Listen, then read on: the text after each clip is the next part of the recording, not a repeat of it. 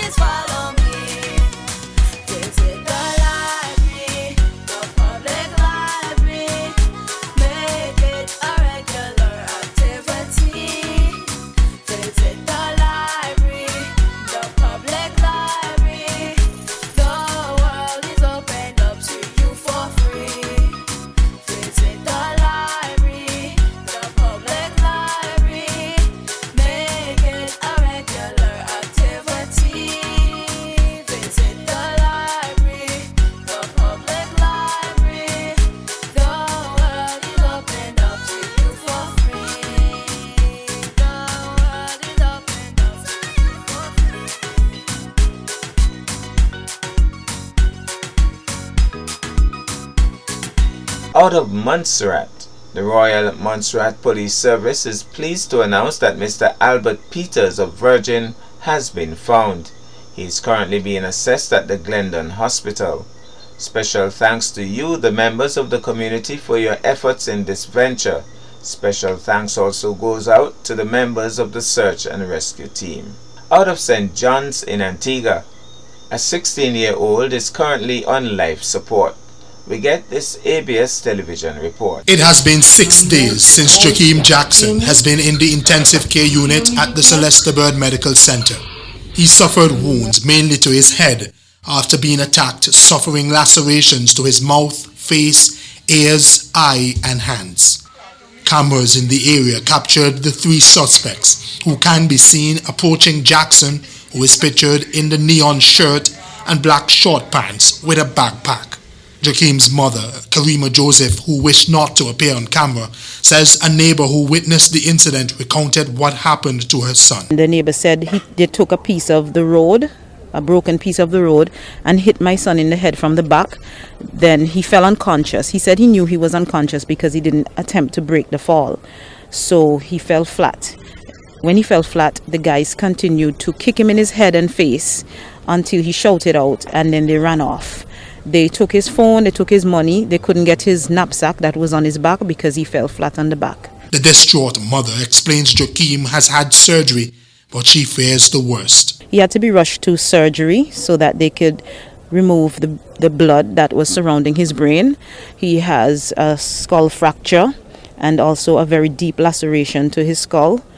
He was sedated and placed on, ventilators and so on. I fear that he may die or, be paralyzed for the rest days of his life. And he's so young, he has his future ahead of him. Joseph says Joachim has to undergo another surgery where a newer surgeon will have to be flown into the country to conduct that operation, which is expected to be at the expense of her family. ABS News understands 2 of the 3 suspects have been found by police. The family of Joachim Jackson is asking for continued prayers for their loved one during this difficult time. Terry Andrew, ABS News. And internationally, out of the USA, a Ukrainian oil baron is making an offer to use his vast wealth to fight Putin. Let's get this CNN report. An American courtroom or a battlefield in Ukraine. Ukrainian oligarch who is fighting extradition to the US says he'd rather choose option 2, it seems. He's asking the US to throw out the charges against him so he can fight for his country instead. CNN's Nick Robertson has a story for you. One of Ukraine's richest oligarchs is giving me a ride to his war room in his bulletproof limo. I think this is the most luxurious up-armoured vehicle I've been in. Do you feel safe in here? Safe, yes. Safe, yeah. Yes. Dmitry Firtash has good reason to want protection. He is helping fund Ukraine's fight back against Putin. Support the Ukrainians are very happy to have. Inside Firtash's blast-proofed office, security guards are just out of sight. Can you show me on the map where your businesses are? Before the war, he tells me he employed over 100,000 people in banking, chemicals, media. Some of your early deals came from here as well, Kazakhstan. And controlled almost 3/4 of Ukraine's fuel imports. He made his fortune buying cheap gas from former Soviet states, which flowed to Ukraine through Putin's Russia. And this is where all your coordination of the war effort is happening here. In his war room, it seems clear his vast wealth is being unleashed against Putin's war. His new TV channel, Freedom, is streaming on the war room wall. Those are the new tanks. Yes. A joint venture with other Ukrainian media bosses. A Russian language channel to counter the Kremlin's anti-Western propaganda. From here, Firtash is repurposing his business empire, pitting it against Putin. Our plants that used to produce gas equipment before, today have been transformed to produce anti-tank barriers. He says his gas line repairman was some of the first back into Bucha, scene of so many alleged Russian war crimes. We provided our vehicles straight away and all logistical means to deliver humanitarian aid to all over Ukraine. Are you helping the government move weapons around the country? We transport whatever they give us. But Putin's war isn't Firtash's only fight right now. He's facing extradition to the US on international racketeering and conspiracy charges involving bribery. An 8-year battle that could be decided soon. They don't even allege that I had bribed somebody, but only intended to organize this. But are they right? 100% no. There was no reason for that. Because for me to bribe someone, I need to profit from this. I never benefited from this. The charges are convoluted. Allegations of bribes for Indian officials to sell him cut-price titanium for a US aircraft company. Firtash believes his problems with the United States are geopolitical and began more than a decade ago when he was backing Ukrainian politicians perceived as pro-Putin. Now both his fights are fusing into a perfect storm. He's been stuck in Austria since his arrest on the US charges in 2014. I am pretty sure that the whole affair was incorrectly assessed by the US government. For some reason, they've concluded that I am pro-Russian, and this doesn't match reality. I've always been pro-Ukrainian. Now to our weather update. The local weather forecast for St. Kitts and Nevis valid up to 8 p.m. today, Friday, 6th May. The weather today partly cloudy with a 40% or moderate chance of a light shower during the afternoon. The winds easterly at 17 to 30 kilometers per hour or 10 to 18 miles per hour. The seas 0.9 to 1.5 meters or 3 to 5 feet. The sunrise today was at 5:43 a.m. The sunset today is scheduled for 6:32 p.m. We also have our 4-day weather forecast. Despite the presence of a high-pressure system, available low-level moisture will maintain a moderate chance of showers across the southern Leeward Islands until Saturday. Thereafter, a more stable atmosphere will prevail. Across the northern Leeward Islands and the British Virgin Islands, high pressure will dominate, keeping shower activity to a minimum. I am Curtis Morton wishing you a wonderful day and a marvelous weekend.